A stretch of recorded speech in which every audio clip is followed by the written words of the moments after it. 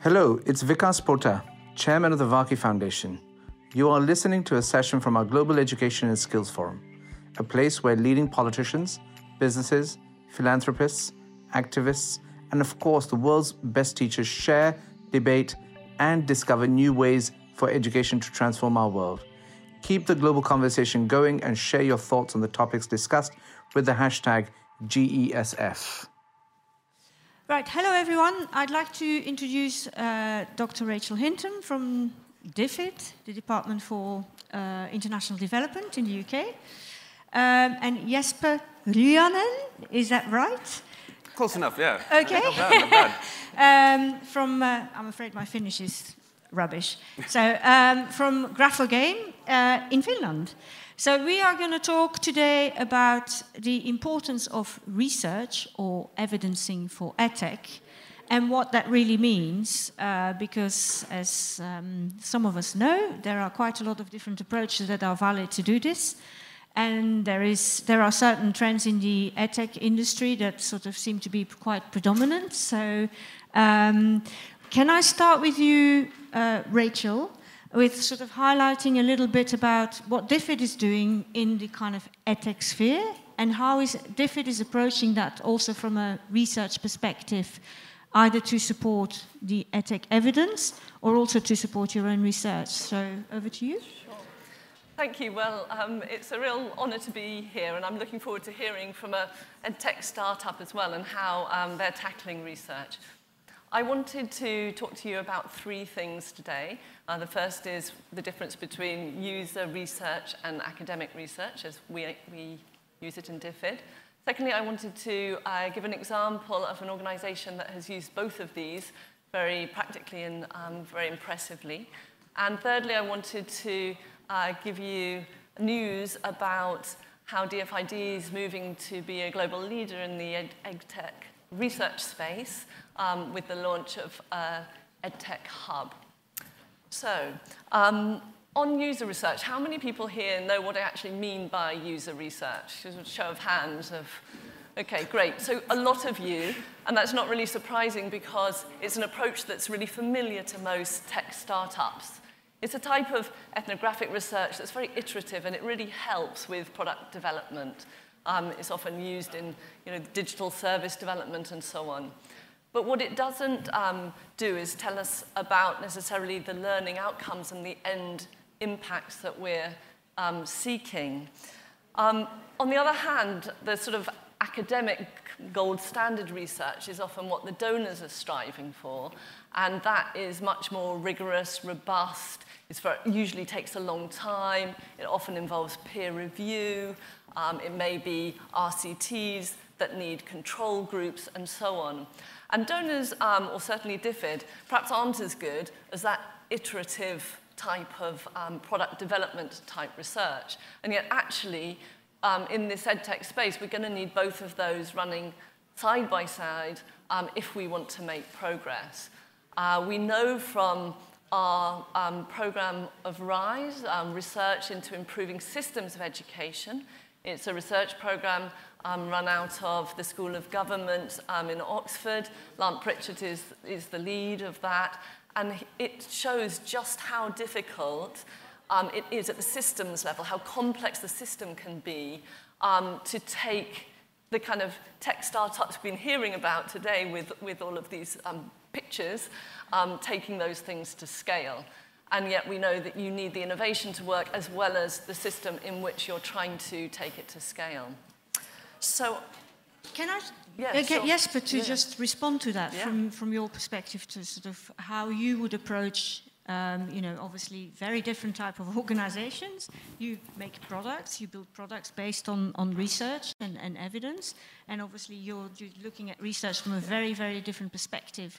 But obviously somewhere the two of them have to meet. So Jesper, can you just highlight us a little bit, having heard what sort of Rachel says, how you as an EdTech company start looking at research, why, and why you also might be adopting a particular methodology, and where you sit on that user versus academic scale? Well, as an EdTech company, we're definitely engaging in both. But I think there is a bit of an illusion with the barrier of entry into academic research. I think it conjures up images of having to, deal with year-long, donor struggles, and then having to deal with, picky academics.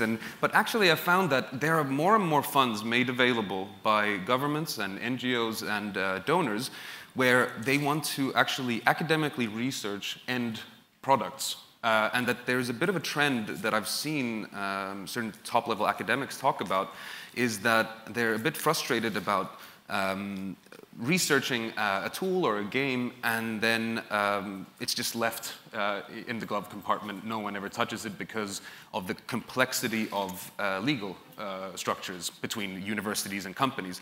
I'm finding that universities are warming up to small companies commercializing their research.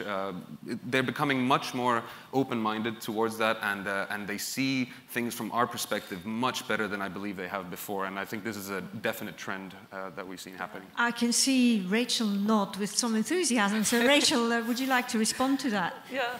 No, I'm just moving to the next slide here, because I would totally agree that it doesn't have to be difficult. And indeed, the example you see behind me on the slide is the example of a UK tech startup, 1 billion. How many of you know 1 billion? Yeah. Great. A lot of people, and not surprising because they're in the top, shortlisted the top 5, I think, for the Elon Musk Prize, and they've done a good job of getting support both from DFID and other donors. They started in 2014 in Malawi. And what's really impressive about the way they worked was, from the beginning, they recognized they needed both types of this research. And so they partnered with a very, very high-quality research team, Nicola Pickford from University of Nottingham and her team. And within the first year, they had already got 2 papers out. So exactly, just to the point there, that you don't have to wait 4 years before you put a publication out in a top quality journal. What's interesting, and I'd love to get your thoughts on this as well, is that what they're doing now is they realize that the costs are also very important. We heard in a panel earlier in this very room from the Minister of Ghana saying, what he cared about was both how easy the products are to use, but also what they cost. They're dealing with a really resource-constrained environment, and it isn't that you can just, it isn't just whether it works, it's whether it works at what cost. And yet I think that tech companies struggle to capture costs sometimes, and certainly we've been very bad as a sector in capturing costs in a way that's comparable. So, for example, the global group on building evidence in education, the BE2 group, that's a consortium of the World Bank, UNICEF, the foundations, is just in the process of finalizing a guide for those wanting to do research in how you could capture costs that take into account the recurrent costs, but also initial startup costs. And if I may add to that, the English version of Graphogame was research in collaboration with the Center for Neuroscience in Education at the University of Cambridge. Right. And one thing you notice about academic language in the final evaluation reports is that they do not speak to the consumer that actually purchases them. Teachers or school administrators, I don't believe when they look at a extremely academically written report that they don't often get the how big the impact is really. And my example here is the fact that we made our English Graphogame version, and what was interesting about it was that it showed, in the language it says, it shows no progress, literacy progress over business as usual. It just says business as usual. However, when you go into the Education Endowment Foundation's sort of category descriptions, you see business as usual means small group activities with a teacher or one-to-one activities, which are extremely expensive, and they have not given it a price. But a small group activity of a teacher, teaching early grade literacy to a group of 4 children or 5 or 6, compared to an app being able to keep up with that, is actually a massive insight. And our app costs 10 quid. So, you know, and it can reach the same sort of base level as business as usual. And that's actually, I think, a very big insight, a very important insight that the research has shown. But it doesn't, we have to explain it. And, you know. Yeah. Because I mean, what you raise is like a really interesting issue, because to me, and I might be a bit controversial here, but you're starting not even to compare apples and pears, but you're actually doing apples and lemons, because it sort of leaves a bit of a sour taste in the mouth, having that kind of comparison that doesn't make sense anymore. Yet it's kind of research-driven. And that's where I sometimes, I mean, I'm a great believer in evidencing and research, don't get me wrong, but that's where I quite often struggle with the concept of research for EdTech, because you've just given us a prime example. The other thing I kind of struggle with at times is EdTech is also about innovation and hopefully some level of transformation of education, because it ain't working very well at the minute. And so that tension that you then start getting between the research and the evidencing, which you may not have been able to do before you kind of go into your EdTech product launch. For a lot of startups, that's like a fundamental issue, because you might not have the funding even to do a small research trial to kind of do that rapid iteration of research. So how do you both kind of feel about that? Have I kind of set the cat amongst the pigeons here or not? I'll just quickly, if you don't mind, I'll quickly just say that for us, it's actually just fine. The risk of doing academic research is not that high as expected, really. Because of the existence of so many donors, what I often do is I help researchers write up the grant papers, and they get the grants, and I'm helping them out, and we are a contractor to them. And we just immediately get started, and it cost me, it's sweat equity on my part. We just did an intervention study with 400 children in Holland, and it cost us, I calculated it in terms of sweat equity, 2,000 euros, and 400 kids. Startups in the room, you might just want to take note of this sweat equity concept for research. It may, do you some good. So, Rachel, what about you? I think there's a lot of untapped partnerships out there, and I actually think that there are a lot of academics who perhaps haven't worked in the context that you're working in, who haven't got the global reach that you all have, who actually would be really interested in having those kind of partnerships to go out and have a look at the real challenges you're facing. I think this example of 1 billion is also fascinating, because their research there showed it was such good impact. It's software that helps with literacy and numeracy. And in 8 weeks of a dosage of a daily dose, those children had learned as much maths as they would in a whole year of normal teaching. And it's so good that it actually came back to Oxford. So the picture behind is our Minister of State in my hometown of Oxford, visiting schools where they then had sort of reverse learning back to Oxford. And that wouldn't have happened had it not been for 1 billion being open to and kind of creative with those partnerships in the way you said, to bring researchers on board. So it doesn't necessarily mean it's this funding may very well come from elsewhere. Absolutely. So I'm now going to set the second cat amongst the pigeons, probably. RCT. It seems to be like the holy grail when, people talk about research. Now, the concept of RCT came from strict scientific background, and applied sciences background. Education kind of sits somewhat on a different spectrum because of its contextualization. So if you go to a classroom, even within London, you go to 2 schools, they'll be very, very different. So never mind, trying to kind of address that in different countries and resource poor versus resource rich, all the stuff that we're talking about here. So how do you kind of approach the RCT, and aren't there maybe smaller but more effective ways of researching edtech propositions from both the DFID perspective as well as your perspective? Well, I think this is going to sound very simplistic, but small-scale RCTs. So one thing we have at Graphogame is certain language versions that we have, like Swahili or Chinyanja in Zambia, have often actually been, rather than been university-driven research, they've actually been even master's levels theses. And what I've noticed about these young researchers is that they make it their pet project. They put their heart and life into it, and we've done really small-scale RCTs. Like in Indonesia, I believe they had 12 children only, and we're not claiming that's our evidence base. You know, this is you know, proven to be true. The security of the findings is very low, but it gets us started. It's sort of like a prototype of research. Armed with that small-scale study, we can go to larger and larger donors and say, look, this is looking promising, let's strengthen this. So how do you deal with controls then, you know, in terms of the comparison of the... Well, we are not researchers, so we yeah, don't do this. See?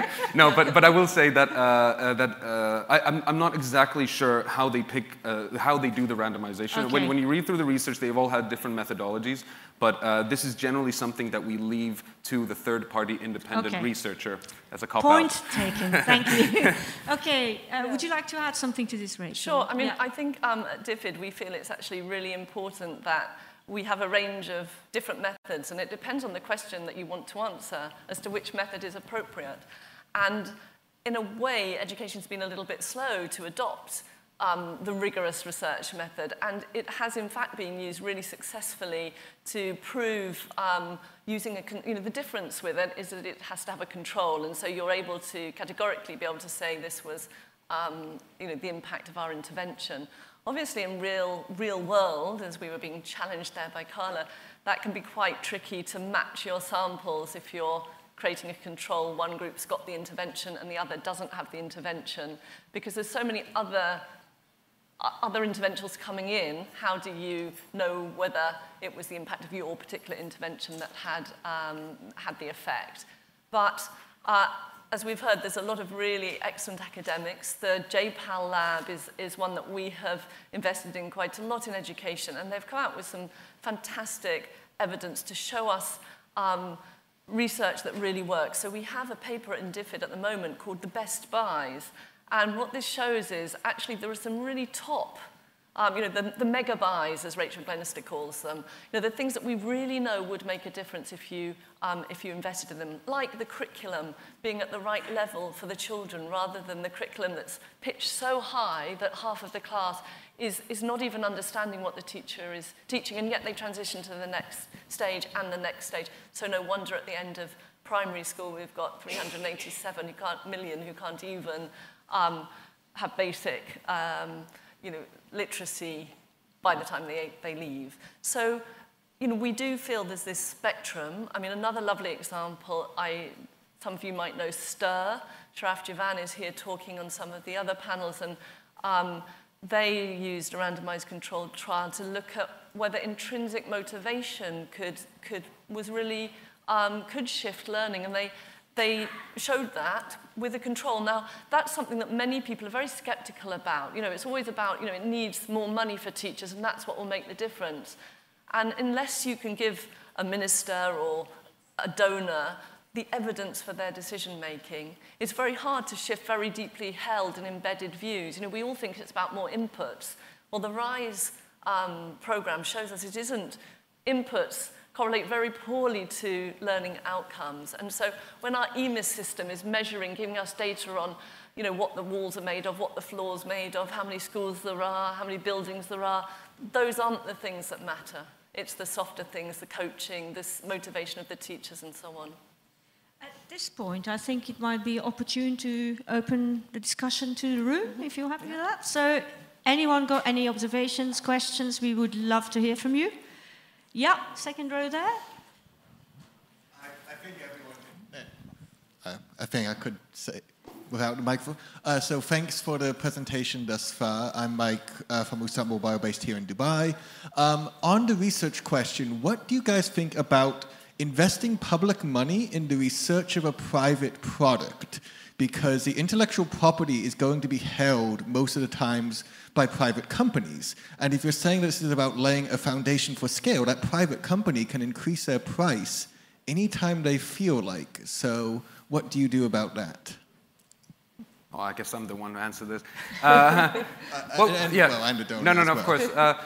That's an ethical issue we bump into regularly. And for example, there's a fund in Chile that was willing to fund us, and then found out about this, our proprietary source code thing. And one of the requirements was that the end product needs to be open source. And we personally believe that. Putting public funds into private sector businesses is not necessarily as controversial as you might think. This is something that governments do regularly to prop their economies. And the amount of money that is actually put into proving a product that it helps children learn how to read, the money that they put into that is minuscule compared to the money that they put into, for example, bailing banks out. So I know it's not necessarily an answer, but I would say on an ideological level, I would say that it is not necessarily something that is that strange that public funds go into supporting us in the private sector. Can I just let Rachel respond as well? So we'll come to you.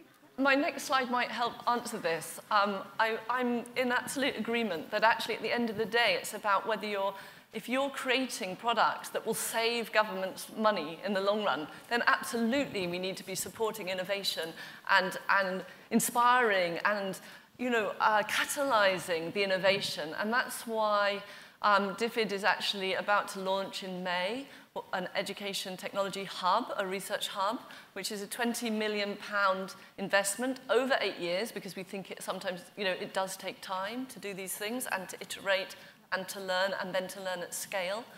And this is being done in partnership with the World Bank. And it has these 3 strands. So it has an innovation strand, which is absolutely about supporting and catalyzing, but at the same time having iterative learning, along with an at-scale research strand that's more robust research. And then a central hub that will help support and be a call-down service to countries or tech providers who are wanting to try and look at and really test out and are serious about getting evidence behind their product, including the costs. I recommend that those who weren't here check on YouTube tomorrow whether the panel on how politicians can help accelerate EdTech with Minister Prempeh from Ghana and former State Secretary from Mohammed from Kenya. I highly recommend on this question that you maybe go and look at that panel, because there were some interesting discussions around that as well, and there were some very interesting answers on it. So I would recommend that you check tomorrow whether it's been recorded and on YouTube, because you might also find the panel itself really, really interesting. Kirsten. Hi, Kirsten from Buzu. I just wanted to, was it you who made the point just now about, I think, trust and the financing of research? So I represent a private company, and we have paid for efficacy research into our product because it's very specific research, and frankly, we would never get an academic or government institution to do that research for us. It's too specific, and they have other concerns, it's expensive. So really paying for that research to be done was the only route for us. But I've seen teachers be very critical of that approach, and I totally understand why. I just wanted to kind of come back and say, for us, there was no other option. So I really welcome DFID taking steps in this direction, and any steps in this direction. We would love to have truly independent RCT-based research into our product. It's just not currently possible for us. Mm-hmm. Thanks for that. A question here at the front.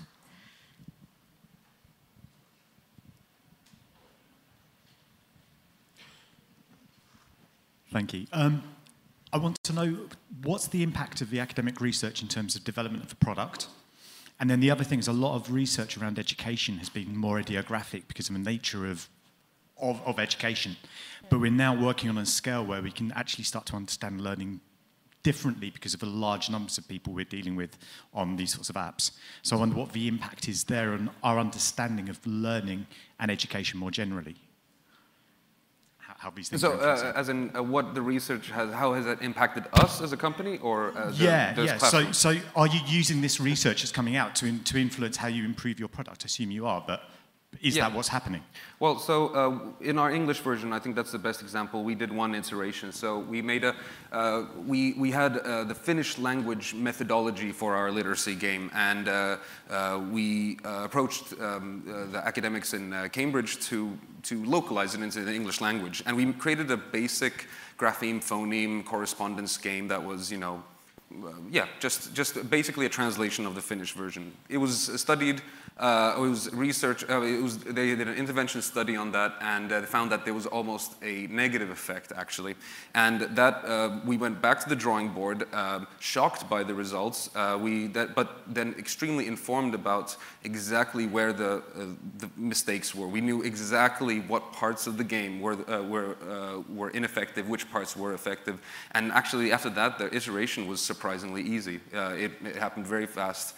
And we basically changed, I think, 60% of the content, and so the 40% stayed. And now in the next research, it's not good enough in my opinion still, but we got great feedback on the second evaluation that we did, which showed us that Graphogame does not work properly unless unless there is a rich oral curriculum and syllabus surrounding it, and that Graphogame on its own will not do anything. That you need to have, a good teacher. You have the context needs to be there. So I'm not sure if it answers your question entirely, but it constantly it gives us insights with which to make better business decisions and how to make better products for teachers specifically. And that's what we actually try to do. We're not trying to make literacy games for kids. We're making them for teachers, and we're listening to what teachers are commenting about the game and how they're engaging with it. So we wouldn't get that with user research, really, in this level.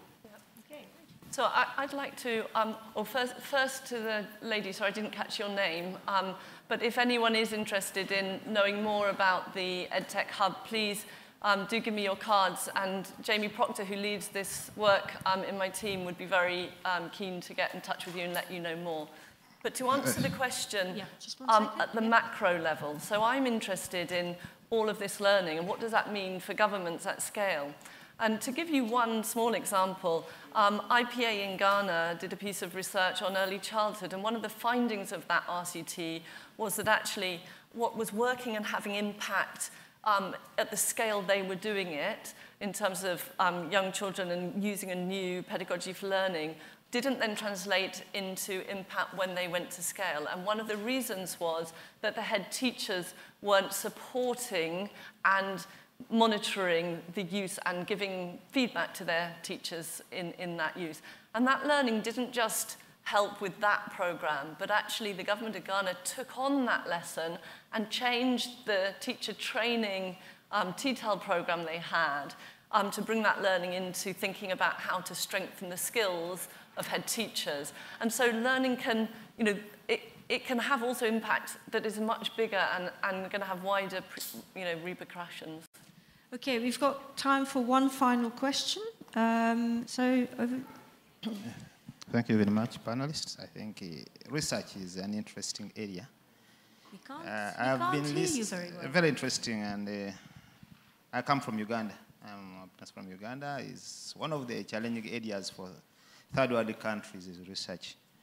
And today, research in our countries is largely based on an attempt to look for a funding, and with the civil society emerging as key actors in education and other fields, you find that we look at what funders want to pay for rather than what is really most likely to be the need of the people of that country.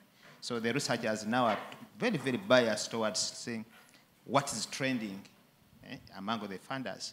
And I think this becomes a very, very, very big challenge to research. And that explains why many well-recommended researchers, when they go to implementation, they really fail. I have not seen how feedback from the intended beneficiaries. Now he has said user research is toward targeting the teacher. How are we targeting that learner, that student, to get feedback before we do the final recommendation that this can actually work? So that is my big challenge, and I have seen it. Yeah. Okay, thank you. Who would like to answer to this? Yeah, both of you? I think it's an excellent question, and I think there are two parts to that. And having visited Uganda recently and looked at the data you have there, I think we've got an issue also with feedback flows on data within the country, and tech could really, really help at the very fundamental level of the system. So when your government is trying to look at which schools are failing, which teachers are turning up, we know we've got high levels of teacher absenteeism, but we don't necessarily, if you go to a school, they don't get the data that they feed back to the centre, back to district level or to school level. And so it's a one-way traffic of data. And tech could really help if, instead of paper and pen and feeding this all in a manual way, smart tech could really help speed up those accountability channels. But to your challenge around whether the research being done is useful to the countries, I think that is a huge problem. And one of the best examples of changing this I've seen is actually in India, where inside the Ministry of UP, they've actually put themselves what they call an evidence lab inside government. So they, instead of sending the data back to the capital, they actually use and analyze the data themselves, say, what's this telling us? Why are these schools failing? Why are those not? What questions do we need answered? And then they commission the research themselves from inside government. And another member of my team is actually working on a program called Knowledge Systems Strengthening to try and give an opportunity to countries, governments who want to set up evidence labs inside their own ministries to support them with the skills they need to utilize their own and analyze their own data better and commission research that is useful. Jesper, I'm really sorry, we're running out of time. But what I suggest is you're both here, you're all here. We need to move on to the next panel quite soon. Yeah. But obviously people can come and talk to you, I take it. Absolutely. So please do, and I would like to thank you both very, very much for joining us and for willing to do this panel. Thanks a lot. Thank you very much.